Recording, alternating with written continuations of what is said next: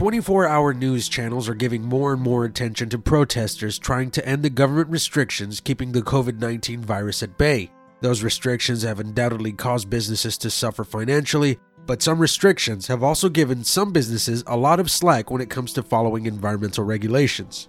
From retrofitting to produce hand sanitizer to delaying an environmental investigation affecting thousands, Indiana industries have asked the state's environmental agency for permission to skirt some legal requirements. The state of Indiana's environmental agency has shared documents that show which regulated entities have asked the state to adjust their enforcement of certain regulations as a result of the COVID-19 pandemic. The documents give insight into the inner workings of the Indiana Department of Environmental Management and how strict environmental regulations ensure the efforts to keep Hoosiers safe from pollution continue even under a national public health emergency. The U.S. Environmental Protection Agency first adopted an enforcement discretion policy due to the pandemic that allowed civil violations of environmental monitoring requirements. IDEM adopted an enforcement discretion policy soon after Governor Eric Holcomb issued a stay-at-home order March 23rd.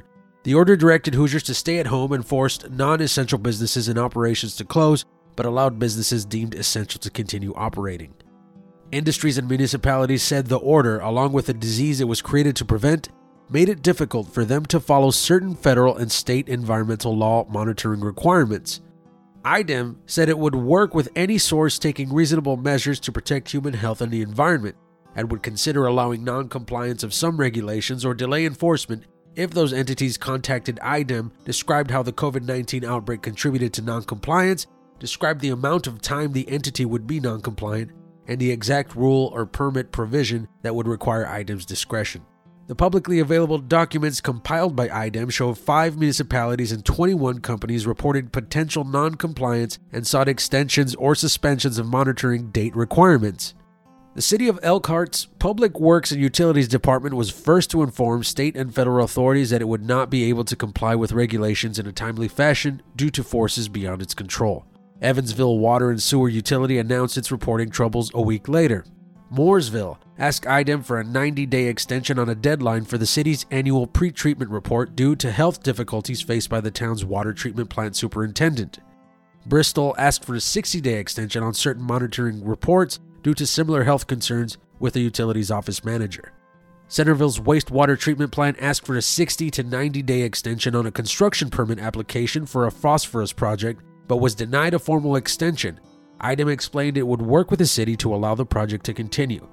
The agency said that a formal extension could not be granted, but the agency would give them extra time to complete their project by enforcement discretion. IDEM has also had to deny extensions and delays to protect human health.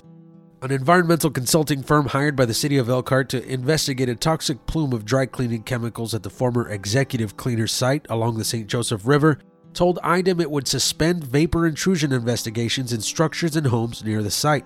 Crossroads Environmental Consulting's principal geologist Mike Cooper wrote to IDEM saying, quote, "I do not want to risk entering 24 different structures given the current situation. I'm sure the occupants of the structures do not want us in their homes or businesses knowing that we would be going in and out of so many structures.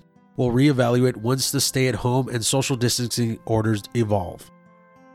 IDEM advised the company to continue its investigation to find the extent of the contamination. The agency sent out letters to homeowners that warned them they would be responsible for contamination and cleanup on their own property if they declined to be a part of the executive cleaner's investigation. Marathon Petroleum Company, the owner of Speedway convenience stores, asked for temporary relief from certain provisions of statutes, rules, orders, and permits for at least 17 sites across the state.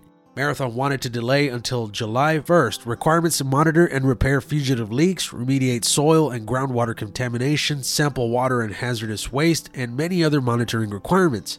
IDEM seemingly denied Marathon's request as the company submitted air and water quality reports after the March 26 receipt of the request.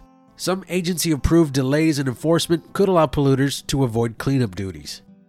IDEM approved the extension of a cleanup deadline at the Alternative 2 LLC waste tire storage site in South Bend. The facility is registered to hold the equivalent of 12,500 passenger tires, but IDEM inspectors found the company had exceeded that number by hundreds of thousands of tires. IDEM agreed to extend the cleanup deadline by a month. The agency also agreed to extend the deadline for the Clark Floyd landfill to respond to questions about how the facility plans to deal with issues like wastewater disposal and stockpiling waste after having violated some regulations. A majority of requests were denied by IDEM, but the agency promised leniency in enforcement.